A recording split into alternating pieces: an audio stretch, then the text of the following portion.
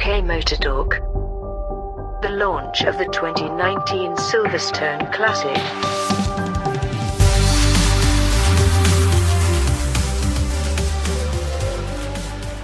I'm Graham, and welcome to the newest member of our team, Phil. And we're going to have a walk around and have a look at some cars, and we'll just have a chat. I'm looking forward to describing some of the cars that are here and listening to some real engines for a change. It's nice that Marlboro McLaren just gone past us. This is the Masters series. They're just pulling back into the pits, and they've just been out testing and doing some times. Anyway, let's walk away from the spectacular wing building here, which if you've been to Silverstone in recent years, it really dominates the skyline around here. But let's go and have a look at some of the cars that are gathered together here. There's apparently 140 cars here today on this launch day, because it's a Williams, Saudi Williams, just gone past us. Is that the 07 or the 08? 07, I think. That's an ex Alan Jones car. But it's a beautiful day. Considering what it was like when we first got here this morning, when it was freezing cold, it's now windy but slightly warmer. We're standing here in beautiful sunshine, looking up at beautiful blue sky, and enjoying the view of all the cars. They brought all these cars together, well, for two reasons. I think they've persuaded all the drivers to come here to show off their cars on this media day, on the basis that they can also have a couple of hours in the morning and a couple of hours in the afternoon practicing, so they can shake down the cars ready for later on. And if it's free testing, then it's very cheap testing. Now, here's a car. This is just an example of the cars that are parked in the car park. A very nice Aston Martin. I think this is the new Vantage, isn't it? What a beautiful car that is. Yeah, it's very clean, apart from a few places where they haven't got all the polish off of it. But yeah, very, very good looking car. They just get prettier and prettier, the Astons. Silverstone's fire truck parked next to it. They're obviously not expecting a problem with that. It just happens to be in the same place at the same time. There's an awful lot of big trucks here because, you know, the historics now are very much still growing. More and more money coming in. More and more cars appearing. You know, all these cars that were once upon a time in private collections or in museums dotted around the globe, they're all racing again. I think that's brilliant. Yeah, and in order for them to be out, they have to have this chance to go on track, and to have a free test day is priceless, really, because they can look, see if they've got any problems before they start to put them into competition. That way they can iron out any problems, check on setup, check that everything's working properly, and they haven't got any engine gremlins or gearbox gremlins. We've seen a few gearboxes apart this morning.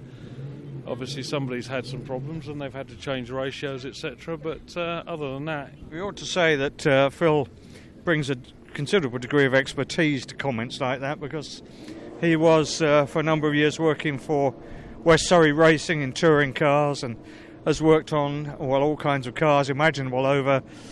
Go on, how many years have you been in the motor trade? Since 1974. Yes, 45 years this year. There you go. That's a long apprenticeship to serve. Yeah. So we're still amongst the race transporters, and as I say, they're just getting bigger and more expensive. You commented that we were looking down at them from the balcony earlier. Some of them have dirty roofs. Certainly, some of the team bosses wouldn't have allowed that. No, my old team boss Dick Bennett at West Surrey Racing would not have approved of having a dirty roof on a truck. One of his things is the truck advertises the team, and if the truck is clean and looks good, it bodes well for the rest of the team, and it is your billboard. Yeah. It carries all your sponsors, it carries your team name, and it's there to promote your business. And as famously the story goes of Ron Dennis when he was running McLaren, you know, when the transporters had been emptied out at a Grand Prix, then all the trucks would be lined up in order of number plate, because he had all the consecutive number plates, MCL, and he would make sure that all the wheels were the right way up.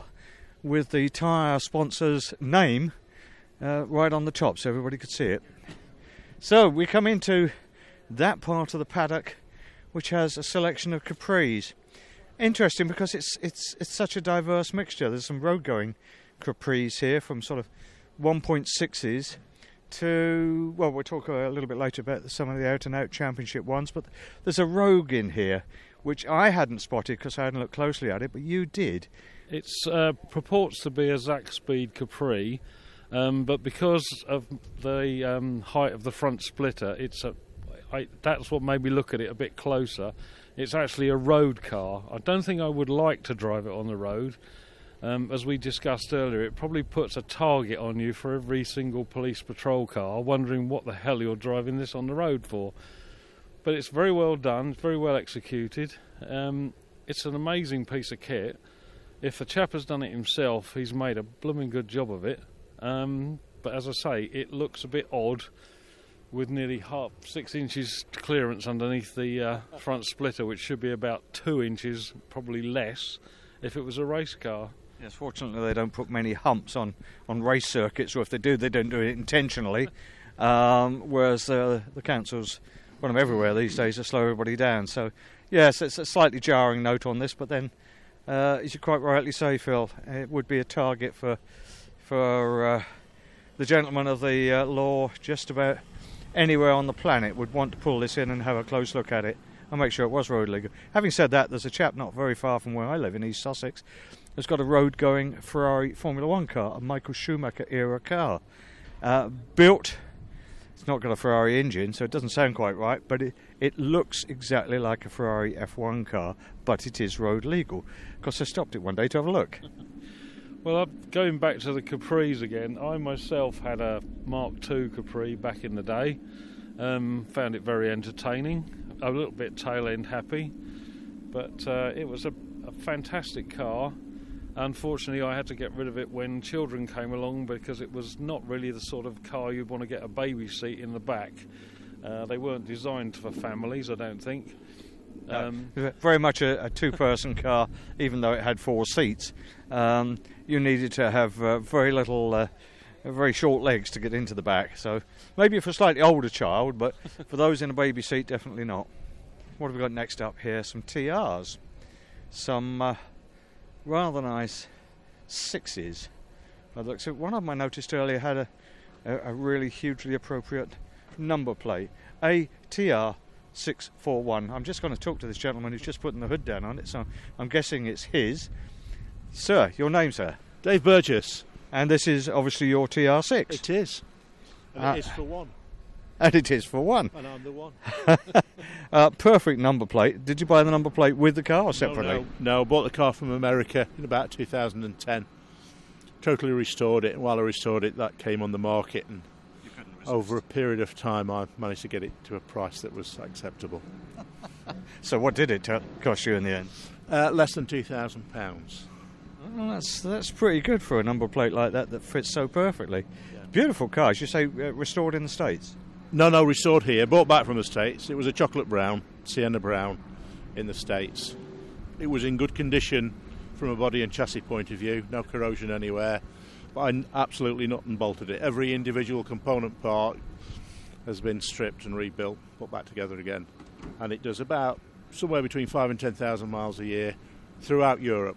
It's been to the very top of Norway, to the south of Spain, right down into Italy, all through the Alps, Austria, going to Slovenia and Italy again this year, and into Spain again this year. Oh, it's exactly what it should be. It's a car that you've lavished an awful lot of time and money and love on, and now it's repaying that by taking you wherever you want to go. Yep. Never breaks down, never misses a beat, goes like a bomb. Good stuff. Well, thank you for your time, much appreciated. Thanks. Right, Austin Healey 3000s, only a couple there. Shall we have a look at the Minis? Yeah, very early Minis. Well, it's not actually called Mini, it's an Austin 7, which is what they were called in '59 when they were launched. Yeah, it's a very early car in the light powder blue. Amazing restoration, I would imagine, because I can't see the bodywork will have lasted this long, but if it's a very low mileage example, it's very, very good. Still got the cross-ply tyres on it, probably handles like a pig. Doesn't grip very well in the corners, but that's what they had in the day. That's what they were designed to have, so there you go. The younger members of our audience won't, of course, have any understanding of cross-ply tyres at all. They were, I think, to say the least, wayward. Yes. One of my abiding memories is driving on the road a C-type Jaguar, which was a replica but authentic in as much as it had all the right bits, the right period, and so on and so on. But it was on Dunlop Racing cross-plies, and every roundabout was a sort of exercise in guessing where it might end up. Yeah, they weren't very directionally stable, shall we say. Compared to the modern radial tyres, you had to go where the tyres took you rather than where you wanted to go. It always amazed me that anybody could have won Le Mans in a C-type, given those tyres, but then that just goes to show the difference in driving ability between somebody like Sterling and somebody like me. You know, they could at least drive those cars. But going back to the tyre technology, the radial technology hadn't appeared, so the only technology they had was cross-ply tyres, and they had to get used to it. And then when radial tyres came along, it was a whole different ball game. Everything just went up a notch. You could actually go into a corner and come out where you wanted to come out and not where you ended up. I'm just going to bring you an oral delight because it's just about to go past us. And this is a very, very early Bentley, it being the centenary of Bentley this year and being celebrated here.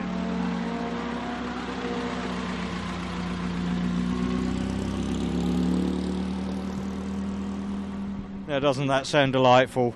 Well, there's another one just across here, so we're just going to have a look at this. Now, I think this is the famous, legendary old number one, because it's still got number one on the side. And this is 28 or 29, I can't remember exactly, but it is a quite spectacular ex-Le Mans blower Bentley, exactly as, well, they won Le Mans in 29, did they not? They did, certainly, with a supercharger on the front to try and give them a little bit more of an advantage over what they were trying to beat.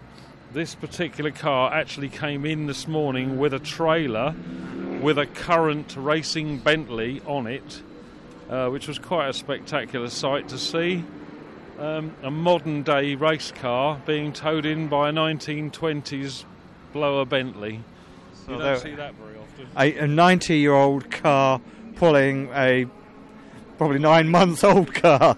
It's really quite extraordinary. We're getting in this gentleman's way. Let's let him take some photos. But this is it's a beautiful, absolutely beautiful motor car, which has been, well, it's not been restored. It's about as authentic as it can get. And one of the things I love about it, and I pointed this out to Phil earlier, was the brass switches, domestic light switches. People spend millions on restoring these cars, but this one,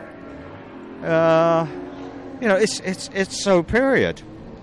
I mean, I suspect some of this paintwork is many, many years old, if not original. You know, it's not set out to be perfect, although that's a new tonneau cover, obviously. But the period tyres and everything about it is period, apart from the fire extinguisher. It has a very bespoke tow bar on it, which is what I can only say fairly structural. You couldn't go into Halfords or your local tow bar centre and pick this up, obviously, because it just wouldn't exist, and it's been done so that this vehicle was able to tow the newer vehicle in this morning.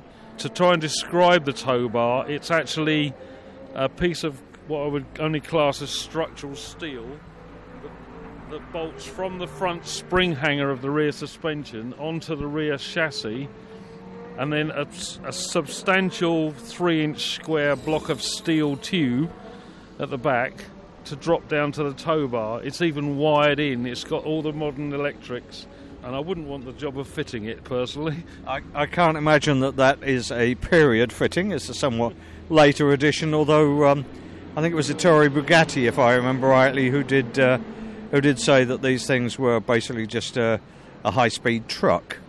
But the engineering, by comparison with the jewels that he was producing at that point, were a little bit agricultural, but they were fast, they were robust, they lasted, they would do the distance, and they would do the distance very quickly.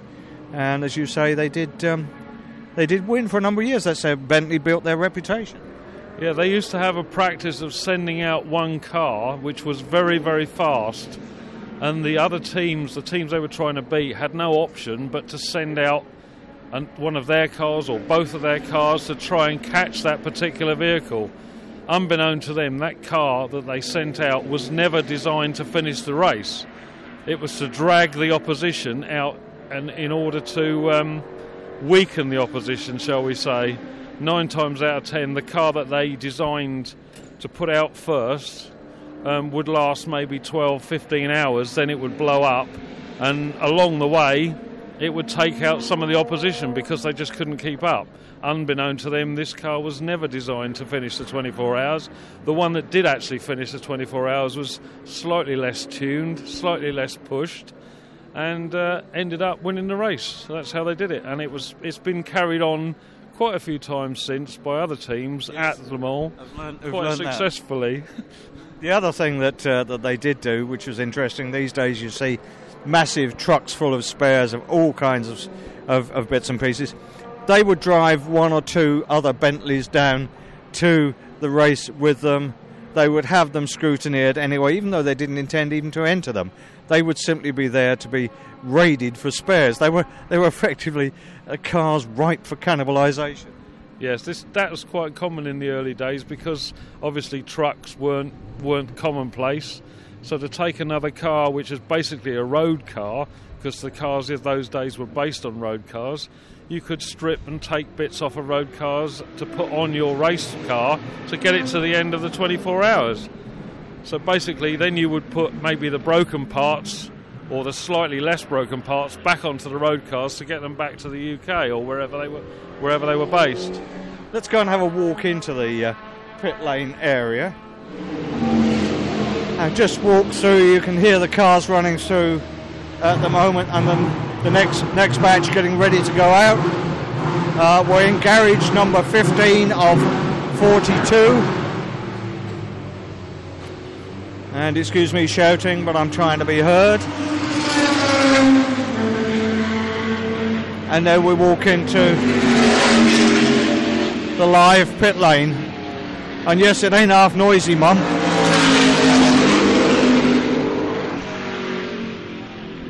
And we've got some very, very big ex-Le Mans cars and of the sports car of the Le Mans type going through at the moment. I think enough of the noise here. Let's walk back through the pits with Aston Martin racing guys just in front of us. So I think it's the Aston Martins that are currently out on the track. Right, let's have a look, see what we've got in this particular garage. These are rather older racing cars. A very old, well, we've just been talking about Aston Martins, and this is a very elderly Aston Martin. I wouldn't even like to guess how old this is. Early 30s, late 20s? Could be early 30s, late 20s, yes. Drum brakes, possibly cable brakes. Not the best, very vague, I would imagine. And cycle mud guards, as they all did then. Pardon? Cycle mud guards. Cycle mud guards, yeah. Not much weatherproofing. You would get rather wet racing one of these in their day. But then that was the way everybody got wet. If it was raining, you just carried on. Some would have carried a mechanic with them as ballast and maybe to repair the car should it be needed, but it's quite commonplace in its day to have a on-board mechanic. Well, not so long before they were still carrying a mechanic to pump the fuel, pressurise the oil. Another beautifully authentic car. And now we're heading for the historic Formula One cars, the Masters Series, I've just seen the name of Eddie Cheever on this, the one just being pushed past us. He was a great driver who sort of outgrew the cars. He was so tall that he could no longer fit in the cars. It really ended his career. Some of the cars he actually raced in, I think the front of the fuel tank had to be moulded as part of his seat, and he would carry extra fuel under his legs because of the lost capacity in the fuel tank.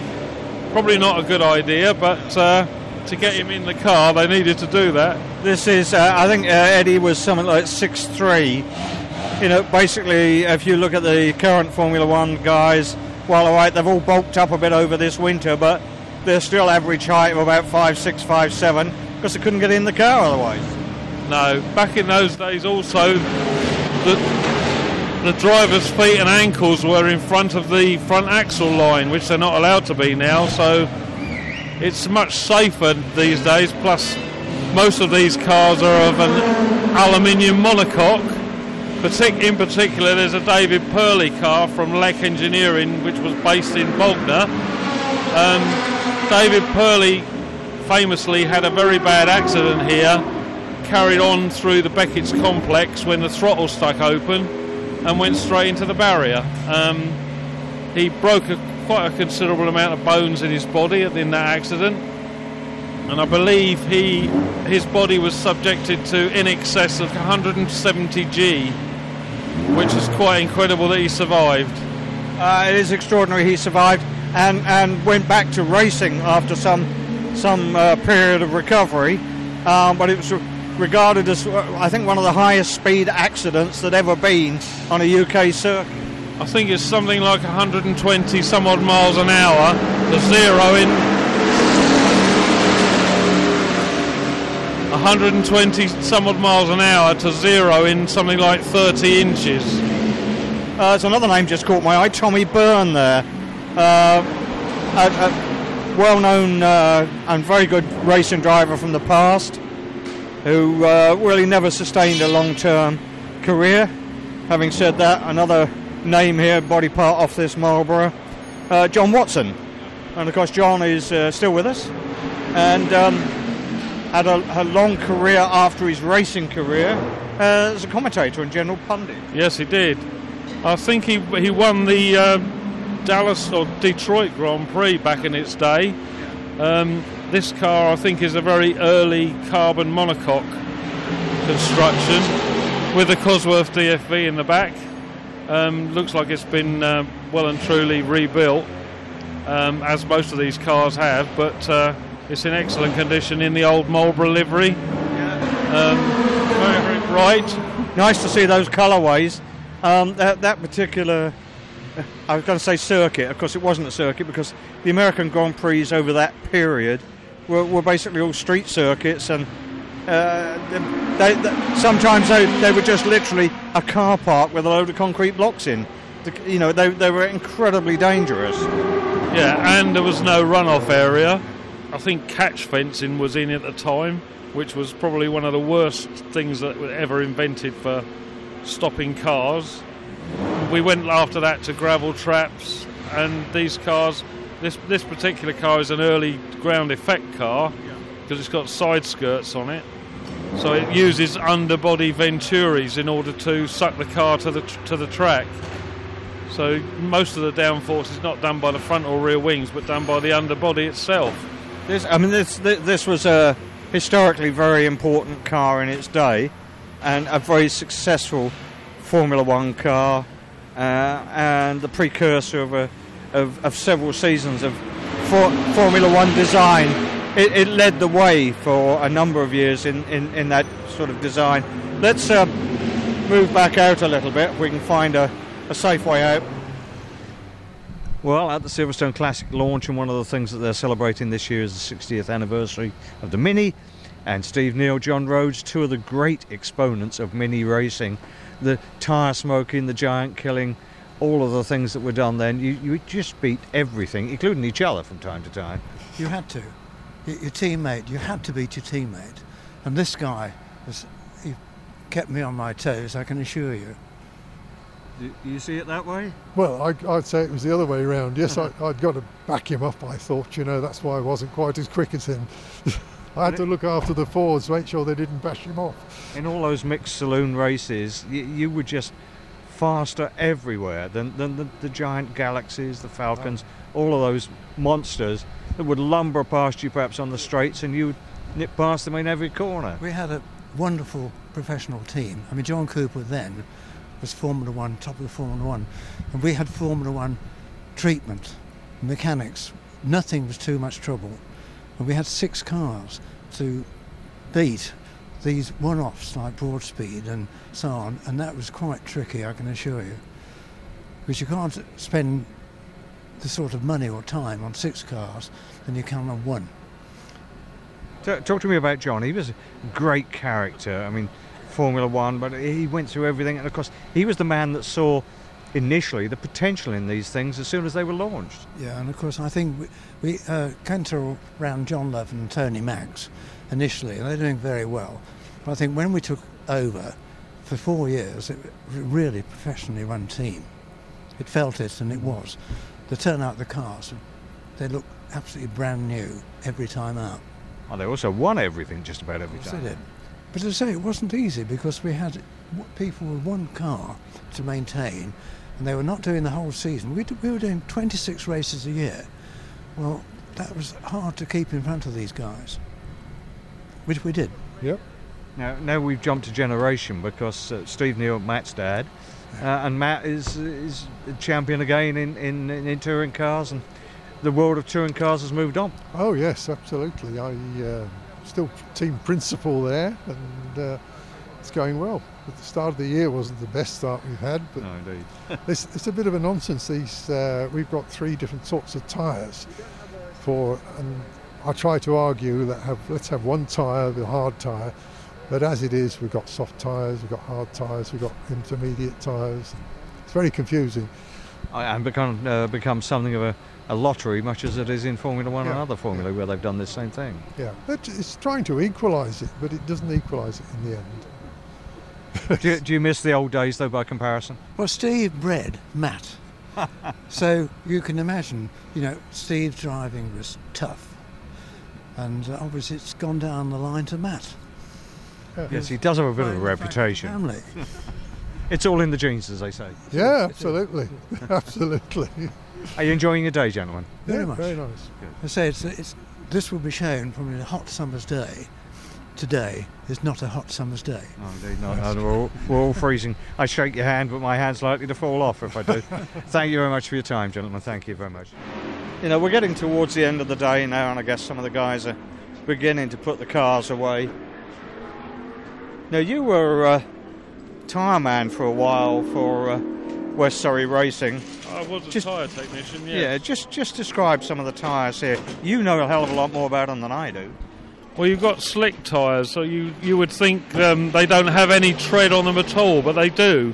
The whole tyre is the tread. They do have holes in them which give you the tread depth. That's how you tell the depth of the tread.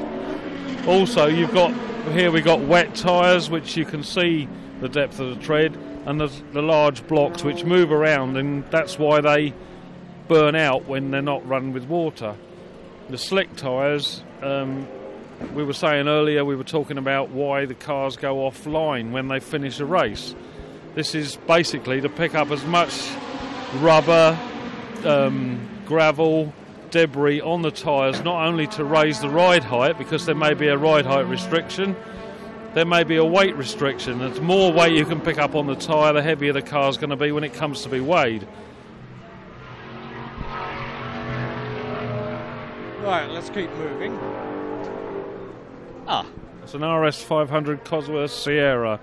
Now this Bastos car, I seem to remember, was a European car rather than a British touring car. But there is an British touring car here. But this was a very successful car, I seem to remember. It was. They were in excess of 500 horsepower when they raced, and nothing could touch them. But it was back in the days when the British Touring Car Championship had different classes, and they didn't, because they were always the fastest car, didn't always necessarily win the championship. because they had like a handicap system. But it's a very good example. It's even got the tie-down wheel nuts, so they can be put onto a trailer, replacing the normal wheel nuts, because you don't want to be trying to get a ratchet strap through what is basically a honeycomb wheel. It would be impossible, and you'd probably damage the wheel anyway. I have to say, I've never driven one of the 500s, but I drove several of the road-going ones, including a semi-track one many years ago at Alton Park, and that was a fascinating drive, a real handful. I've just noticed a couple of interesting names. Yeah, Wyn Percy, Bernd Schneider, and two names. I don't know Gianfranco Brancatelli so well, but I think there's an illustration there, the fact that these were European touring cars. But this one's had its running around for the day, is now going back on the trailer. We've got a Saudia Williams. Yeah, no, that's a very interesting car. One of the classic F1 cars of its day. I think we weren't sure whether this was an 07 or an 08. Oh, this is Keke Rosberg car. There we are. So Nico's dad. So that will make it an 8 rather than a 7, I think. But it looks like they may be going out again in this. It's some more fuel they're putting in there. So some high octane fuel going. Yeah, it does smell quite wild. There's what looks like an ex-Jackie Stewart F1 car here, neatly laid out in sections.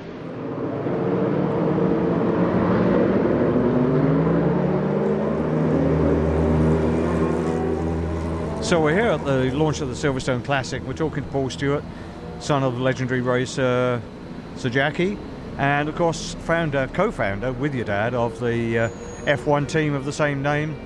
But despite all of those successes that you had with the team and which your dad had, he's now thrown his weight behind the Alzheimer's Research UK charity, something you're here to champion today. Indeed. Well, what actually has happened is that my father started a charity called Race Against Dementia, which really was because of my mother being diagnosed with this illness, and as he basically got his head around ultimately wanting to find a pill that would solve dementia, and then realizing it was more complex than that.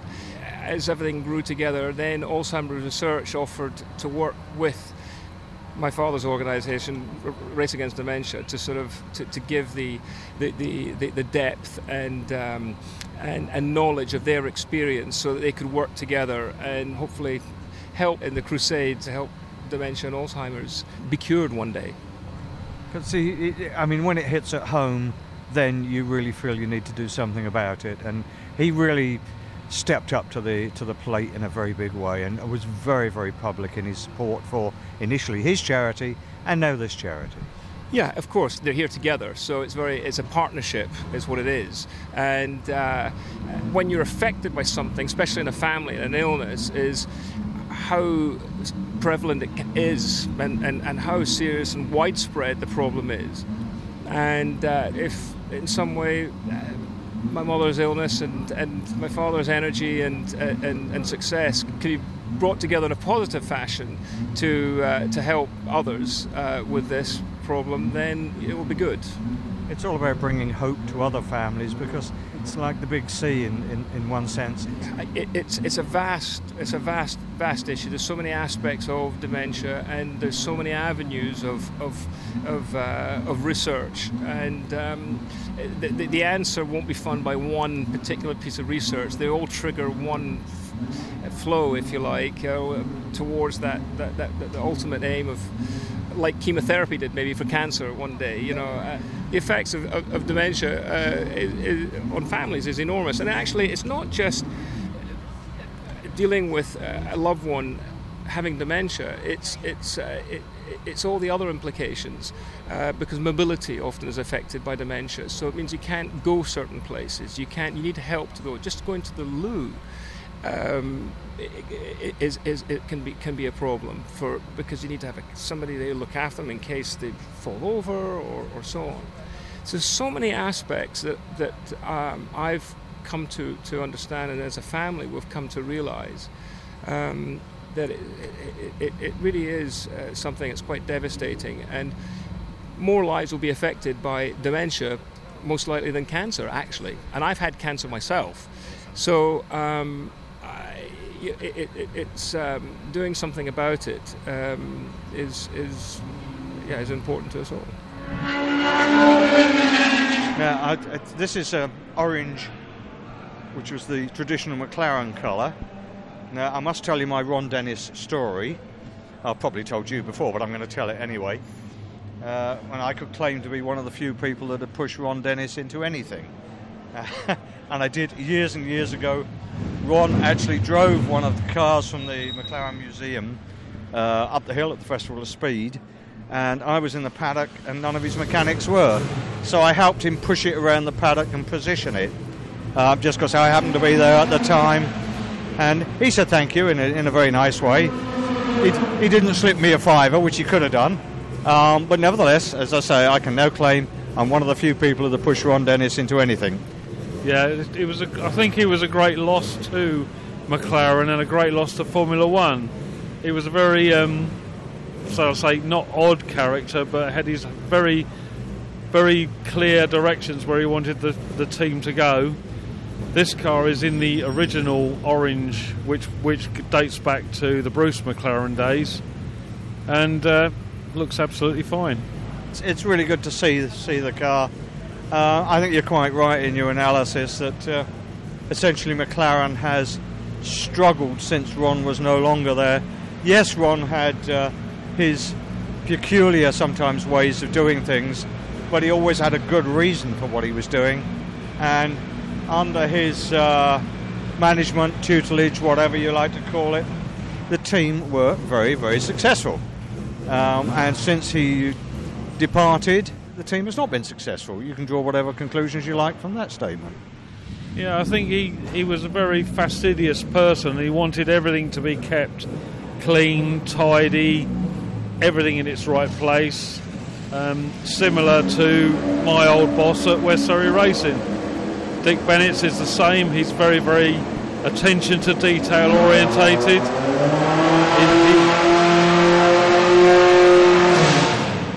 Yes. Thank you for those few kind words. They both love their motorsport. They both love their team. They want them to do well, and they want everything to be presented in the right way. And that's what Ron was all about, and Dick's the same. What have we got coming in here? This is a relatively current Le Mans car. Yeah, that's I believe it's a LMP2. I'm not sure. It's very, very big. Looks a bit unwieldy when it's being pushed, but probably goes quite well on a track. Designed for endurance racing, not flat out fastest time laps. But yeah, the aerodynamics again totally different to what we see on anything else. But intended to last a 12 or 24-hour race, yeah, which is a highly specialised area of any racing car. It's also a very big ask for mechanical parts to last 24 hours to be punished the way they are at Le Mans. The slightest slip up, you could get a stone through a radiator, which could cause you all sorts of grief. And you're only allowed to do certain things in the pit lane, then the car has to be taken back into the garage, which obviously costs you time. And then you end up trying to catch yourself up. Those that keep going to the end are the ones that are going to win, the longer you're on the track. Just caught my eye. I'm gazing through one of the pit doors. All the pit doors are open today, and that's a Shelby GT350 Mustang just about to go on track. And there's a Shelby Cobra we saw earlier, also about to go on track. And I think it's a Series 2 or 3 Lotus Elan in front of it. Capri behind it, it's a Mini behind it, semi-lightweight Jaguar. It's an incredible mixture of cars here. One of the Aston Martins, in fact the Aston Martin we were talking about a little while ago, that's gone out. In fact, 3 Aston Martins, 4 Aston Martins, all one after the other going out. Notice how many of these cars have got Goodwood scrutineering stickers on them. It looks like a lot of them were at the members' meeting this past weekend as well. There goes the Shelby. There goes the Shelby Cobra, all in pristine in white. Actually looks wonderful, doesn't it? Yes. It's nice to be able to walk through the pits. This is not normally something that even on a race day you could do, A, because the teams are very protective of their space, and they don't want you to see what they're actually doing a lot of the time, but also the organisers wouldn't ordinarily allow you to do so either. Let's see what we've got coming up here.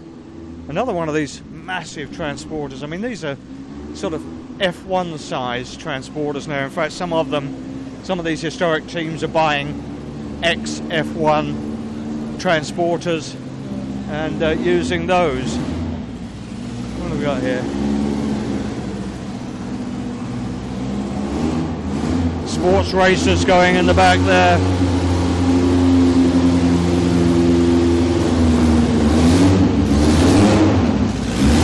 Lotus.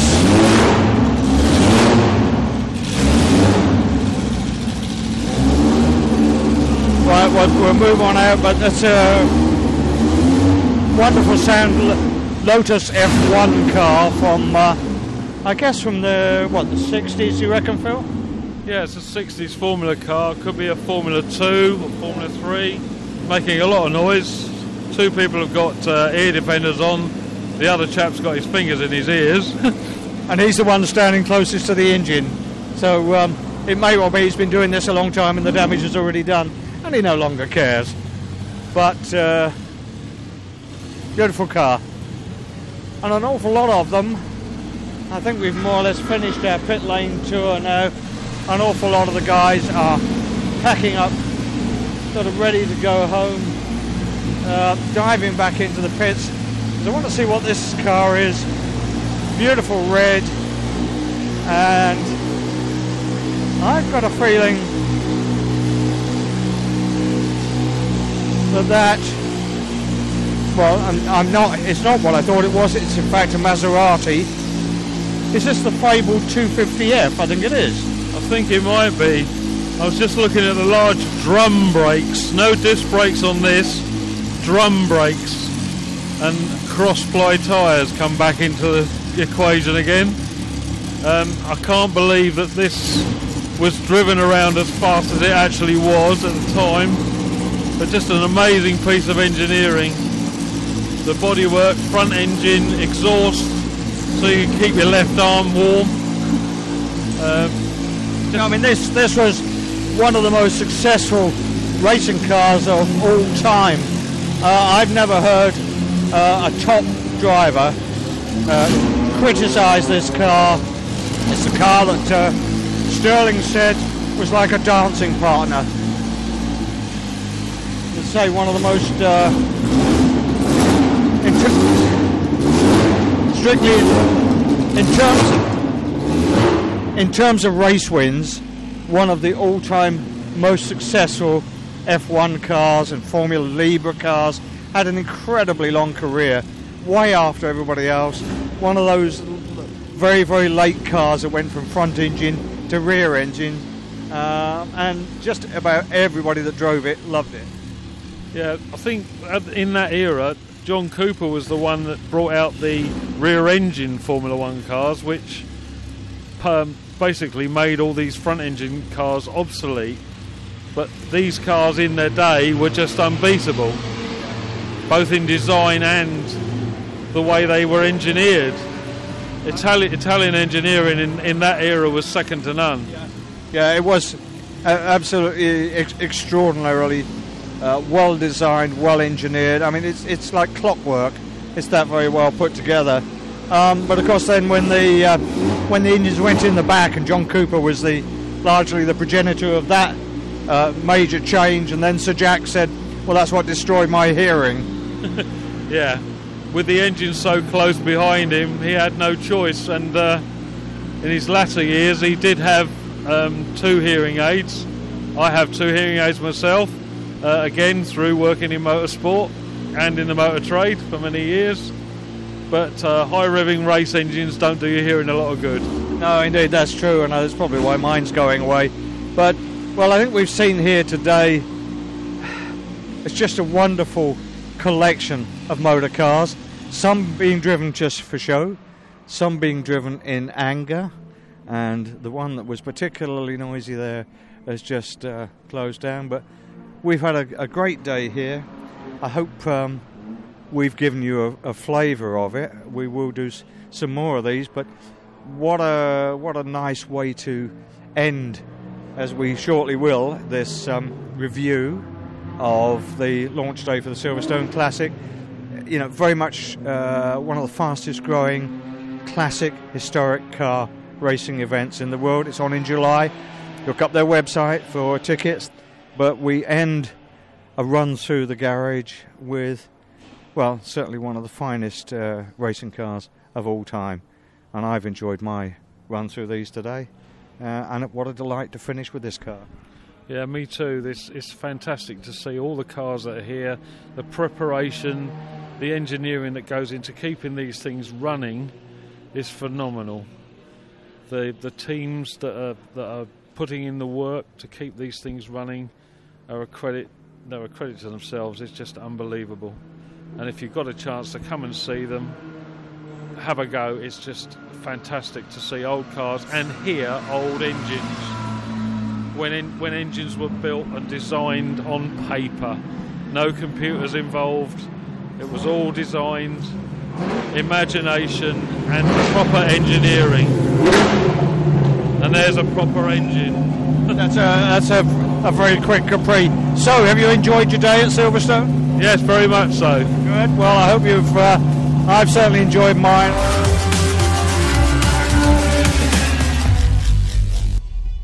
UK Motor Talk, a First Take Media production.